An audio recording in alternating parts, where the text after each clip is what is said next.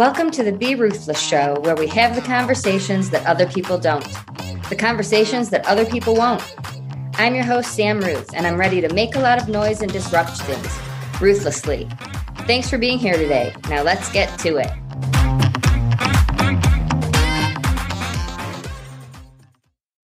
Welcome back to the Be Ruthless Show.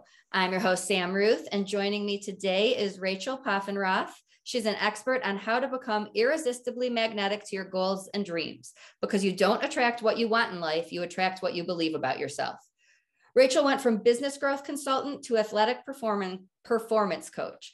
After 2.5 decades of studying and becoming certified in Eastern medicine, medical intuition, past life regression therapy, and quantum mechanics, she educates the public on YouTube and mentors her following with weekly Instagram live Q&A sessions as she demystifies the woo-woo laws of the universe with simple tools and practical steps to help people create the life of their dreams while they still have life left. She's on a mission to reinvent mental health ideologies with uncommon knowledge as she lovingly guides her clients to reconnect to the truth of who they are so they can fully enjoy the human experience. I love so much about that. Thank you for being here. Thank you for having me. I was asking you before we started to record, and I will just go in that same direction, how you became so passionate about mental health and helping others with everything you've learned. Yeah, it's been an interesting journey, as life always is. And I've always told my kids that the greater the challenge, it usually is an indicator of a greater calling. And that's helped us to get through some really tough times.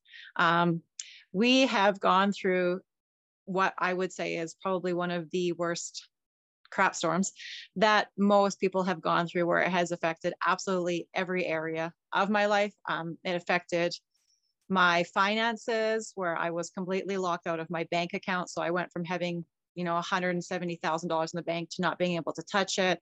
My health fell apart to the point where didn't matter what I did, whether it was acupuncture or anything like that, I just could not gain control. I was trapped inside of a body that didn't want to work.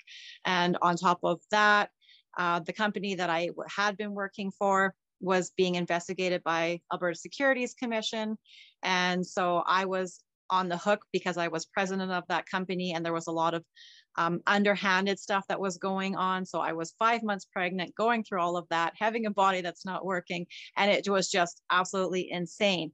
And then, because I was a sucker for punishment, I guess, I attracted a relationship that was not healthy and not supportive. And it was his own fears coming up, and that was his control mechanisms to help create things as normal for him. But in his way of doing it, it was very demeaning and hurtful and painful. And I genuinely believe that everybody, is always doing the best that they can. But in those moments of pain, I was not able to separate myself from the intense feelings of overwhelm that I was going through. And so there was 3 distinct times where he would be, talking to me, and I just thought, this is enough. I really genuinely believed that my kids were better off being raised by somebody else, because I felt like absolutely every area of my life I was failing. If you can go from, having your life what looks like it's perfectly put together, of being president of a financial company, and then finding out all the underhanded stuff. And it just, every time I turned around, it seemed like I was being hit with something else. And I didn't know if I could keep fighting it. And so for my 2 kids that I had already, I genuinely believe that they're going to be better looked after by somebody else, which I gave my brother actual guardianship, because I had gone that far down the road of, I need out, and this is going to be better for everybody else. And so the last time was, I actually had a noose around my neck. And the crazy part about that is that you go into an absolute bliss state right before you're going to pass. But I have found a way in my life to have that bliss state all the time now, but it went through a tremendous amount of healing. And I kept wondering, what's wrong with me? What am I missing? What am I not doing right? Because I've always wanted to try and people please and play by the rules and, do everything by the book, because that's what I was taught. with a very highly religious upbringing, that there was a right and there was a wrong way. But once I started realizing how much power my upbringing had over me, I really started to just kind of push the envelope a little bit to explore what was on the other side of that. And it's interesting to me because every person is brought up with what their parents teach them is the moral code. And the interesting part is that it's really based in what their parents believe is safe and unsafe. Just like if you watch, a mother cat who goes out and teaches the kittens how to, find a bird or find a mouse or use a litter box or all that kind of stuff, they're also teaching them what is safe and unsafe. And so we get programmed as to this is safe and this is unsafe. And whatever we feel is unsafe about ourselves, we reject it, we abandon it, we hide it, and we don't allow others to see it. But what is the most powerful thing is when we start to recollect and align with these missing pieces that we've been stashing all over the place and not letting the people who, are our tribe, letting them see it. And our tribes can be anything from, the family that you're in, your relationships, your workplace, anything like that. But if we feel that some part of us is unsafe, part of you is missing. And that was the most powerful thing when I started going, okay, part of me is missing here, and part of me is missing here, and part of me is missing here. And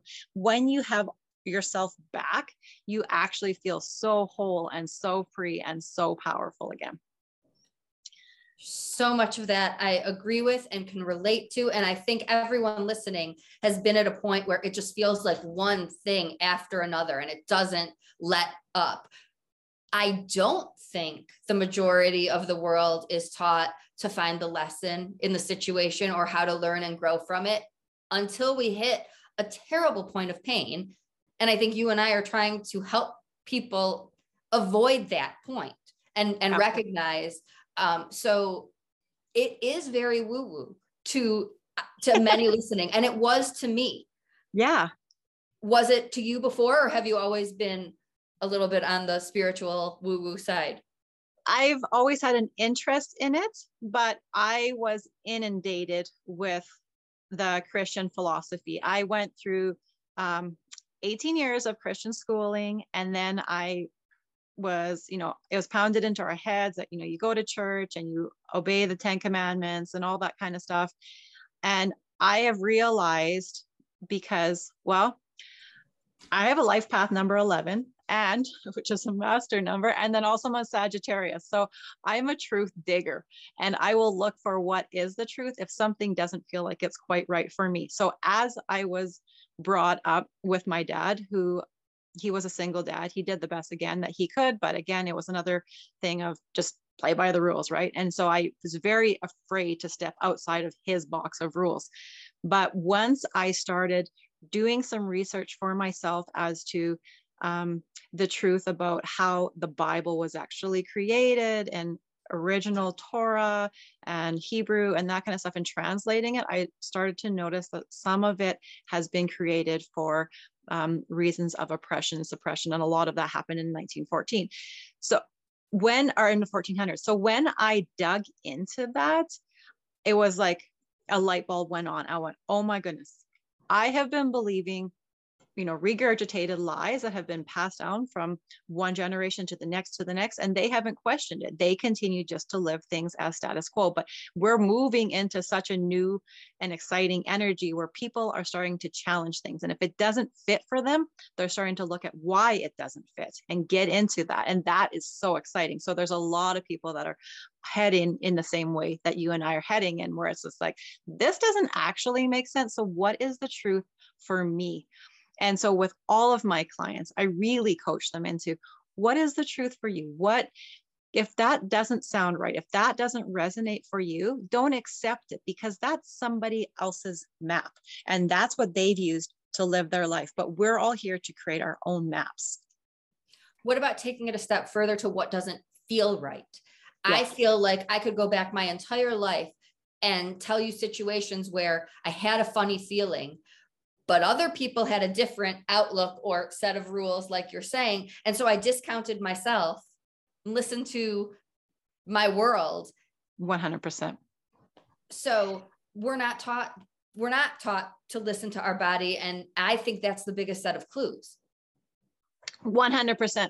I actually call it the pin the tail on the donkey disorientation phase, which I think is absolutely a horrendous game. If you step back and actually look at it, that we're putting, a blindfold on somebody and then we're giving them something pokey, like they're going to, spin around and they can hurt themselves or somebody else. But at the same time, that's what our first 7 years of our childhood is like. We come into this world knowing just how amazing and magnificent, complete we are. Like when you're a baby and you got a dirty diaper, you're not like, oh, don't touch me. I kind of stink, or I'm too fat. I got too many rolls.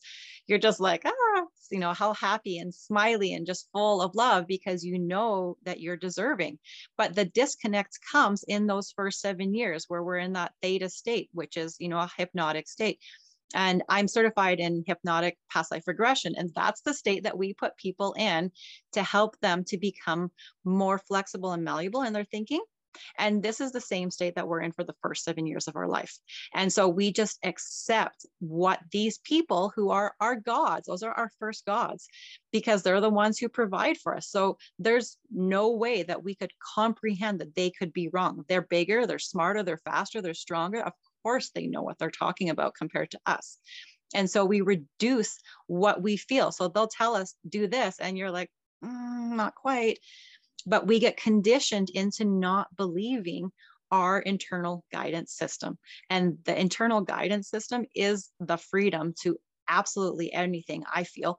And once you really start to re-engage with that and realign with it, man, the ideas and the intuition and the way that life opens up to you is absolutely amazing. It is an absolute game changer for me. Me too. I would have something happen, a flight would get canceled, or something big that people would understand. And I would think of all the things I was missing. I can't go on that. And now I'm like, the universe didn't want me to go. Like there's a reason I'm not doing that. People don't know where to start. If this conversation feels right and they're going, oh my God, I'm not crazy. If they don't have our background or the tools, where does an average person start to say, okay, I want to learn this?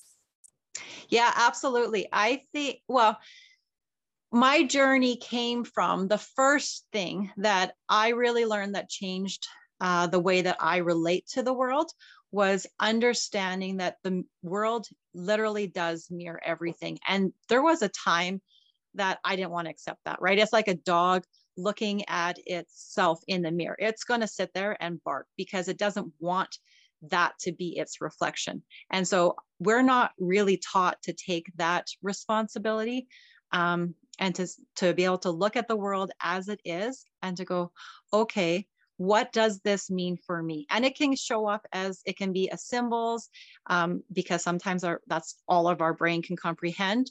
And that's why we see symbols in dreams. It can be as symbols or in relationships, but for me, it's always a pattern of 3. And like I said, everybody has to make their own map. I can talk from my experience, and this might give clues for everybody, but everybody has to create their own map. So we do live in a world that does mirror us. That is the way that the universe works, but that is created for you so that it can get your attention. So whether it shows up in your health, your relationships, whatever it seems that's not working, it can even be something as simple as a flat tire. Like you said, you can be sitting in traffic or whatever. It's always a reflection back to you. Maybe it's saying you need to take a little time. Maybe you need a breather. Maybe you need, to just quiet yourself, because it's always in stillness that we receive, right?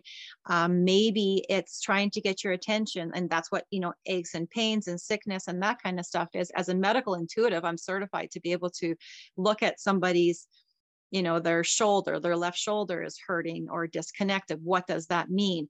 And so I can see things holistically, and I understand that most people can't. But if they start seeing, okay, I see a trend here where I keep choosing this kind of person. What does that mean for me? And what I tell my clients to ask themselves is, what kind of person would attract that kind of person? So then you start looking at it from that perspective, is who would I have to be to continue attracting that? What would I have to believe to continue being in a job where I'm not getting paid what I am worth? Who would I have to be to continue, or what would I have to believe about myself to continue self-sacrificing day after day and not even getting any appreciation from the people that I live with? And so once they start asking themselves that question, what would I have to believe about myself? It's kind of a wake-up call. And then you start going, I really believe some stuff that's not true about me. And you slowly start peeling those layers back and going, there is so much more to this. And so another thing that I'm really clear on teaching my clients is the difference between self-worth and self-wealth. So self-worth is based on a comparison. It's a judgment against something else. Any worth is, right? If you go to a store and something's on sale, you're in your judgment mind and you're going, is it worth it? Is it not worth it? Worth is based on a perspective or a comparison of judgment. But wealth, when I come from the finance background, what I'm talking about is when you invest in yourself in a way that can pay dividends, whether that is allowing yourself, giving yourself permission. Like this is a big thing from our childhood. Most of us, we're not given permission to be ourselves, let alone do anything that was outside of the box of what the parents thought was safe and unsafe. And so when we give ourselves permission to go paint or sing or dance or take that class that you've been thinking about, or go hunting or hiking or camping or whatever it is. Sometimes we just need to get away, but whatever it is that lights you up, those things pay dividends. And it pays dividends in a couple of ways, because one, you start showing up for yourself in a way that you want other people to show up for you. And if you can't do that, it's really unfair to expect others to be showing up for you. So it comes from you first. And this is where this mirror thing comes in. And so as we can show up for ourselves, then the world then can reflect that back to us. It goes, oh, you think you're a priority. Okay, well, we're going to start valuing you more. And that's what wealth is about, is continuing to give yourself permission to invest in yourself in a way that can pay dividends. I love that. You said earlier something about taking the time, pausing, taking the space. And I think that's another thing that the world not only doesn't teach us, it teaches us the opposite. Yes. And so for me, I had to wait until I was in a place of pain and I slowed down and I was able to listen. How do people make that shift in this world that judges time off, you know, all of these things? And if you're a go-go type of person, it seemed foreign to me. Yes. Yeah, I was exactly the same way. I was such a go-getter, and every industry that I was involved in, whether it was the financial world or, you know, I grew up on a farm. So I'm used to farm work. I still go home and help out with that. I started a roofing company, so I'm still in the mails. I was in the mails world. And that was, again, my upbringing. And it was because I was taught that if I'm not doing, then the value isn't there. My value is based on what I can get done in a day. And so my list would be so ridiculously long every day.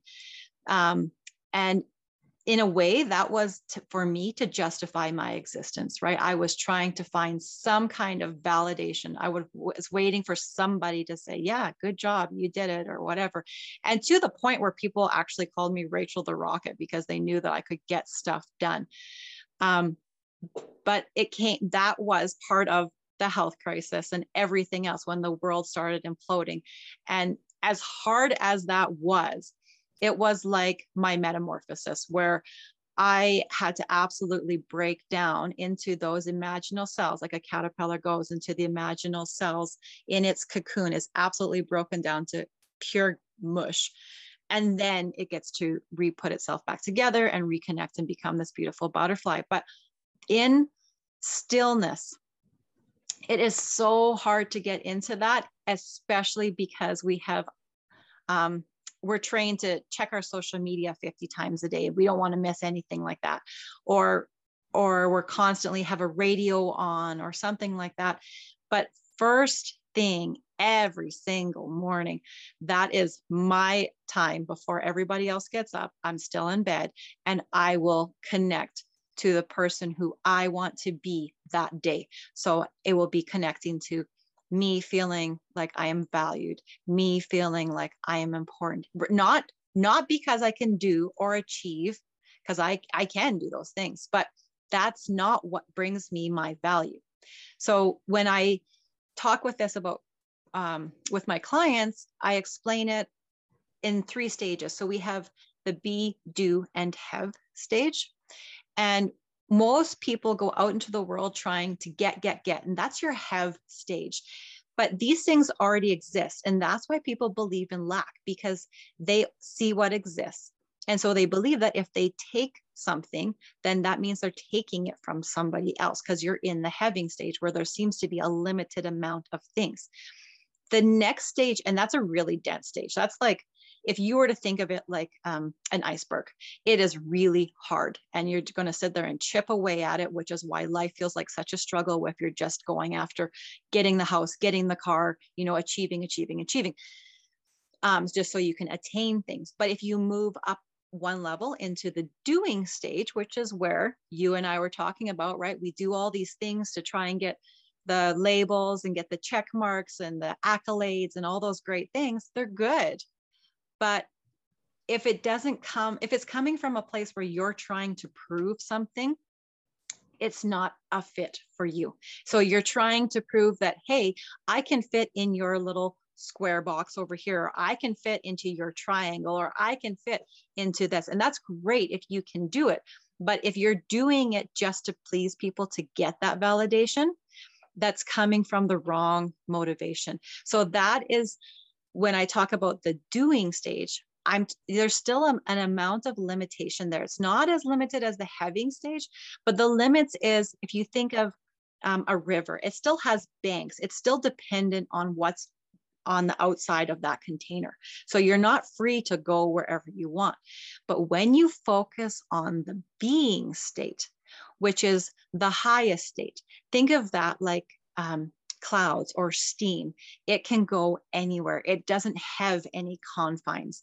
And from that place, then you can create absolutely anything, because you're not stuck dealing with icebergs. You're not stuck in a stream with banks on either side of it. Now you're in this being state where you can float in any direction that you want. And so that's where I encourage people to start, is in that being state where they can think about, who is it that I'd like to be? And what would that person believe about themselves? What about my belief system is going to, not be in congruency with that right now? And how can I get myself into that state? So again, it's coming back to, what would that person do? If I wanted to be, I don't know, say I wanted to be a well-known speaker on stage, what would that person have to do? They probably would have to become visible. There probably would have to be a path. And that's when you start making that map that's for you. So you go, here I am. I want to be that person. What would I have to believe about myself? What would I let go of? What would not be important to me? What would I value? What would I prioritize?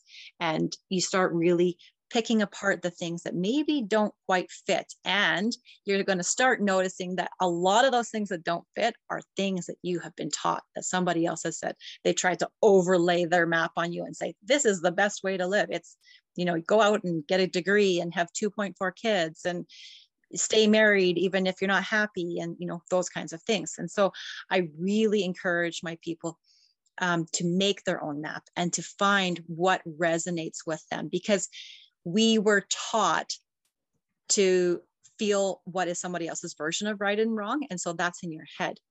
But you can also activate your heart, and your heart is a much stronger and much truer guidance system. And by listening to the heart, it will take you to places and on paths that you never expected, but are way more fulfilling and fun and adventurous and powerful, and will get you there so much faster. Our brain, it only knows how to go in circles because it can only relate to what is from the past experiences. And so if we're constantly listening to our logical brain that says, oh, don't do that, you're just going to keep on going in loops, which is why we keep getting, same relationships, same jobs, same experiences. And that was my world too, where I just kept on doing it. And finally I was like, enough.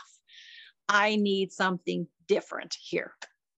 Old Sam is laughing at the concept of being silent or turning your brain off. Like that, I didn't know how to do that. Meditation, yoga. I think there are people listening who are like, that doesn't work. How do you get still? Mm-hmm.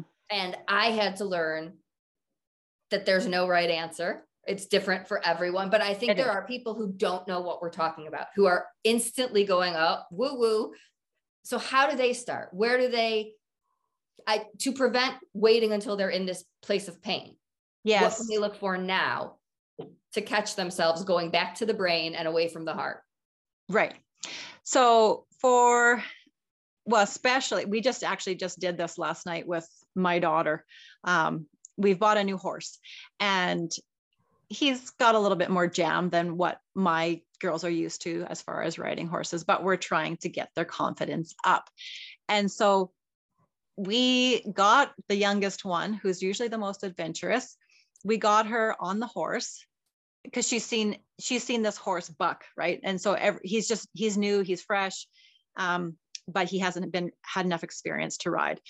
So we're just leading him around and getting him used to the routine of just taking things slow, because he just like us, right? He just wants to get out there and just go, go, go. And we're trying to get him into a more calm state. And so there's lots of times even with him where we're leading and we just stop. He has to stop, and we make him stop for a full breath.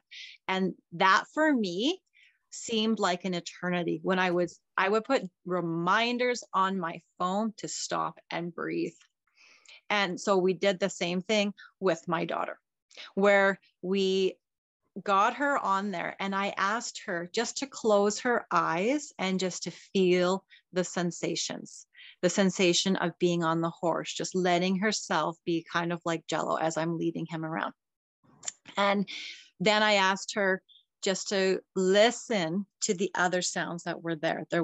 We're in the arena, and so you could hear the heater kicking on and off, or you could hear the fans that were on. And as she was able to tune into that, then no longer was she distracted by these thoughts that I call, our worldly or earthly obsessions and distractions, things like labels and achievements and those kinds of things. And once you can allow yourself to get into that place. But for most of us, we don't feel it's safe to go there because we're so used to being told, do this, do this, do this, do this, do this. And as soon as there's silence, there must be something wrong, right? Even with our kids, we know that the kids are quiet, something's not right. So it's the same for us, right? We go into these places where it's almost like a panic mode. And that's why I encourage people to start with the breath, because no matter what, your body continues to breathe. It is the one thing that's always there, so that you don't need, an app that's going to help you to meditate, or you don't need to listen to something specific that's going to get you into that calm state. If you can honestly just take 3 deep breaths once an hour, and I had to do this because I had been in such hyper arousal and trauma reflex because of so many things that had happened. So I had to put the reminder on my phone of, okay, this is time to breathe. And so I would just close my eyes wherever I was, unless I was driving, of course, and just take those 3 deep breaths. And that alone is so incredibly powerful, because it allows your nervous system to start to feel safe, just having nothing, having no list in that moment. Your to-do is just connect to your breath. And that can be, you can do that in a grocery store. You can do it, when you're out in nature or whatever. And in those 3 deep breaths, I was able to start hearing other things. I was able to start noticing other things that just could not come in because I was always so distracted. And another thing for me that I was always so distracted about was my food. I had battled, because of the way that my mom was with food, I had battled food for a long time.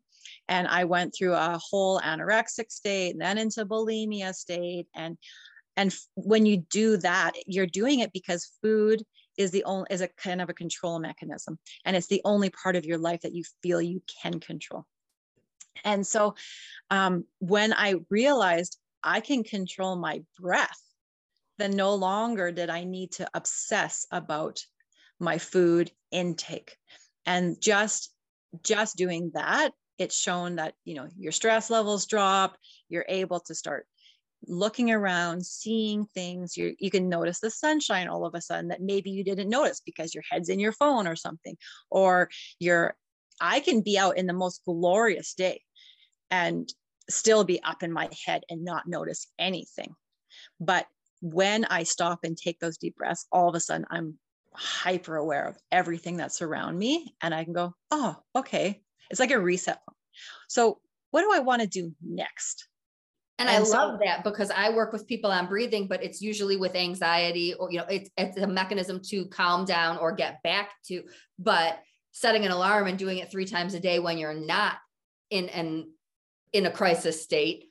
Yes. That's amazing. And you can do it anywhere unless you're driving. I love that. Yeah. Yeah, it is. And the thing is, it takes us, there's a 21-90 habit rule. So it takes you 21 times of doing something before it becomes a habit. And it takes you 90 days of doing it before it becomes a way of life. So it seems like it's kind of far off in our little world where we're, you know, used to throwing something in a microwave and a minute and a half later, it comes out nice and piping hot.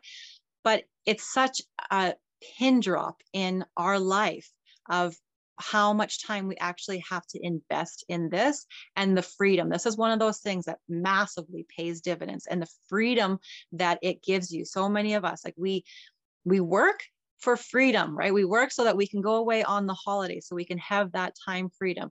We do this so that we can feel free. It's like everything is always engaging in something to get freedom. It's like we think it's a mathematical equation of A plus B equals C, but really that freedom is always there. No matter what happens to you, what kind of relationship you're in, no matter where you're at. I mean, we could be in war and you're still always going to have breath. And that, if you've programmed yourself to come back to that as your safe zone, you've also programmed yourself that you are your safe zone, and that somebody outside of you or something outside of you is not your crutch or your safe zone anymore. And that is empowering.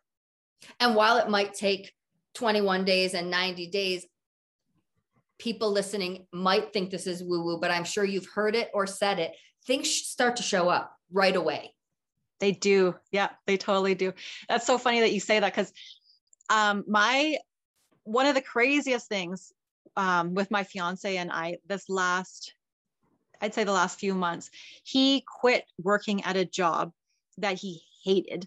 He had been with it for 13 years and he absolutely hated it. It was shift work. It did not fit into anything that lit him up. There was nothing about it that excited him. He did it because it was safe, and because it was routine, and because he felt like he had to pay for all these expenses and could not imagine what his life would be like outside of that safe zone. And that safety factor is so important. We can't create change without safety. And I remember when we first started working through this, and I was like, oh, can you imagine a different life? And he's like, yeah, I can imagine it, but I don't know how to get there. And we always have to go through this free fall state but we always get caught. But that in between free fall, wherein you feel like you've just disconnected from the parachute and you're just like flying through the air and you're like, I don't know when I'm going to get caught. This doesn't seem to be working up. But the cool part was, as soon as he made that decision that didn't fit with him anymore, and he was going to go into something that lit him up, like he really loves taxidermy. So he has wanted to take a taxidermy course for 17 years or so. So he finally got into the course. He registered for it, and he hadn't even finished the course, and people were already coming to him and saying, hey, I've got this that's been sitting in my freezer forever. Do you mind doing this? And do you mind doing this? And do you mind doing this? And he's so busy right now. He's working like 12 to 14 hours a day, trying to keep up with all of the demand. And it's not because taxidermy is in such high demand. It's because he started showing up for himself, which then the world was able to go, hey, we're going to mirror this back to you, and we're going to show up for you. And I think a lot of people listening are the same way, especially if you've always had a plan and then you go into that unknown. It feels like an entirely different part of yourself, but the rewards do happen quickly. And it's just giving yourself that permission to say, I'm not happy here. I don't know what's next, but I know I'm worth it. Yes. Yeah. 100%. There was about 6 years ago, we decided to plant a garden, which was totally a conflict for us because we had a roofing company. And so it was the wrongest time of year. Plus we're in a windy belt and it was super drought area in the summer where it got, plus 35-degree weather day after day after day. But we thought this would be a really good idea to plant a garden. So we thought, for the kids, that's a good experience for them. So we're planting this garden and we're watering it like crazy. Like we did all the things. We rototilled it, we put on topsoil and, fertilized it and watered it like crazy day after day. And it was absolutely insane because nothing really seemed to be growing. So we're like, okay, we need more water. We're just trying to do more and more and more. And that's how we kind of go through life, is we're like, oh, it's not working. We need more. Let's put on more layers, right? And so we finally get to the point where it's just like, hey, nothing's really growing here. Let's just dig up what's there. And so we realized that the only thing that's actually going to survive in our clay soil that we had was stuff that was underground. So we pulled it up and, we're all excited to have this great dinner. We've got steaks and we're going to have fresh baby carrots and potatoes. And we pull out the carrots and they're like not bigger than my pinky finger. And so that was super disappointing. And we're like, okay, there's still potatoes, right? Potatoes grow no matter what. So we dig out these potatoes and the kids are so excited. Like they're in there picking out these little golden gems. And they're mini potatoes. So everybody loves mini potatoes. We go in, we wash them up and I boiled them and, we're having them with the steaks. And of course we abandoned the carrots. So we just have a salad with it. And so we're sit down to eat. My daughter, my oldest daughter, she's a carb lover and she digs into potatoes because that's her number one favorite thing. And she took a bite, just looks at me. And I was like, oh man, what's wrong here? Takes a second bite and she's like, still food in her mouth. She's like, Mom, what is wrong with these things? And I took a bite of it. What I failed to notice was that our garden was surrounded by pine trees that were 2 foot tall, or as tall as our 2-story house, right? So these are behemoth pine needle shedding monsters, and they keep dropping these needles on the garden. And I didn't even think that was going to affect it. I thought that the acid neutralizer would work. But what I tell people when I'm sharing this story is that it doesn't matter all this extra stuff that you do, like the amount of water and the fertilizer and all the time that I put into it. It honestly would have been cheaper if I could have just flown the little bit of sustenance that we did get from the garden. It would have been cheaper to fly it from Dubai. Like it was hardly anything as far as what resulted. But what resulted was piney potatoes. It had that essence of pine in it. And it doesn't matter what you go out and you try and do in the world.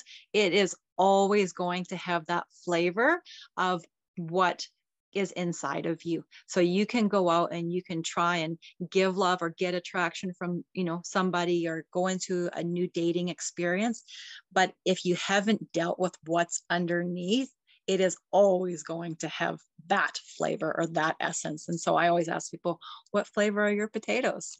I love this. I'm using your story. I'll say it's not mine. People will know. They'll be like, you garden or you cook? No, that's an amazing analogy and everybody can get it. Yeah, it was such an eye opener. Like when I was going through it, I was like, what is wrong with this? And I was like, oh yeah, there's a lesson here, right? Back to that. There's always a lesson. So what can I learn from this? Yeah, it's that no matter what, we always carry that flavor with us. And so what flavor do I want to bring out in the world? Well, if I want a little bit more sweetness, if I feel like the world needs to be a little sweeter to me, then maybe I need to be a little sweeter to me first. And that's where it starts from, because everything comes from inside. Like we are the seed and then it flourishes out from us. So, you can't, and this is the problem. People think that they're an oak tree, but they're frustrated because they're not popping out strawberries. Well, you're an oak tree, right? You're not made to do that. So be you, just be you and be the best version of you. But you have to allow yourself that space to become you, which is again, back to giving yourself permission. It is so important. And for me, that was such a big thing because I thought that the only way that my dad or my mom or my grandparents, or like we were a very tight family, would be proud of me was if I would do the things like be a farmer's wife or that kind of stuff. But I'm way too wild and crazy for being just a farmer's wife. Like I have way too much energy for that. And, and now I look at it and I think, man, for so long, I was imprisoned by this to the point where I was ready to check out because I was so unhappy being their version of me. It was an absolute misfit in every possible way. And now that I give myself permission to do those things, I feel so much freer. I am finally that butterfly. And another thing that I share with people is you're not one thing. There isn't one thing that's going to light you up. It's like a rainbow. There's 7 colors. It's not just a rainbow. There's 7 colors. And then there's so many multifaceted dimensions of the colors in between those main 7 colors. And we are all of those things. And you have to let yourself experience all of those things, not just one thing. I love running. I'm an ultra marathon runner, but I'm not just an ultra marathon runner. And I'm not just a mom. And I'm not just an auntie or a sister or any of those things. I am those, yes. And I do those roles well. But more than that, I am also somebody who cares so much about other people that I'm willing to take the time and spend time with them. Like I am caring, I am generous, I am these things. This is who I am.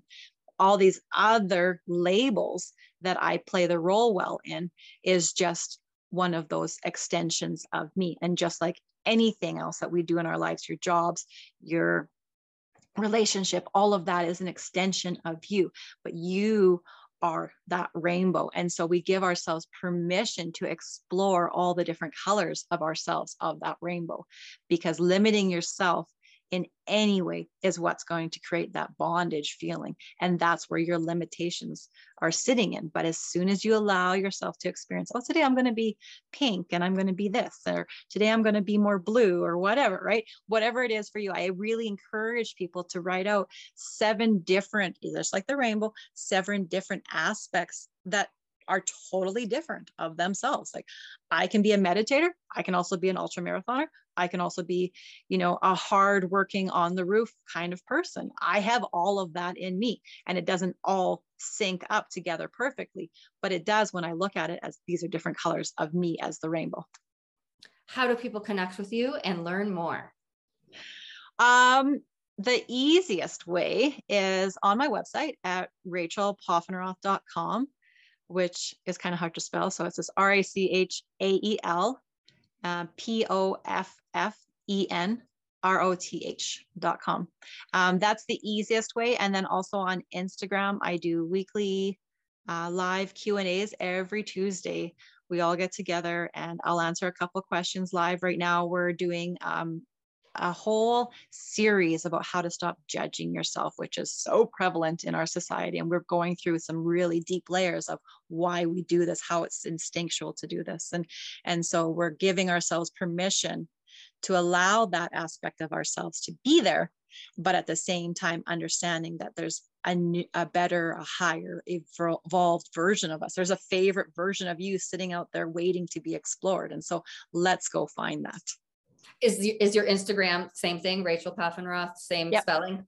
I'll put all that in the show notes so everyone can connect and learn more. Perfect. And any final thoughts for everyone listening?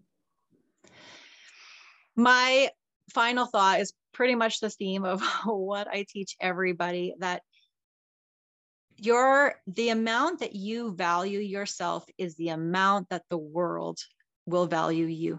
And as you increase your self-worth, your self-wealth, and you increase that, the time that you will put into yourself, whether it's first thing in the morning or putting those reminders on your phone to breathe, all of those things are things that do pay dividends. And I encourage everybody to find one thing, even if it's just for 10 or 15 minutes a day, to find that time, because you deserve it. And that will exponentially multiply in your world, and you will see it reflected back to you. So if you don't like your circumstances, don't go out and try and change everybody else. look at what is in you, and have you taken that time for you today before you start expecting other people to show up for you in a different way? I love that. Thank you so much for sharing your time and your story with us today. And everyone, RachelPaffenroth.com and on Instagram. And you are worth it. Until next time, always be ruthless.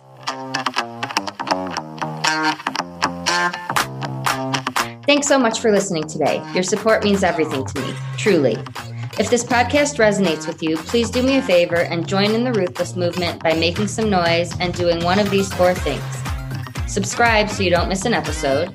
Tell a friend so we can break stigmas even faster. Leave a review so people can see what you think of the show. And last, if you want to learn more about me and be a part of the Grief Hab community, please head on over to the Facebook group. We'd love to have you. Thanks again for spending your time with us, and see you next week.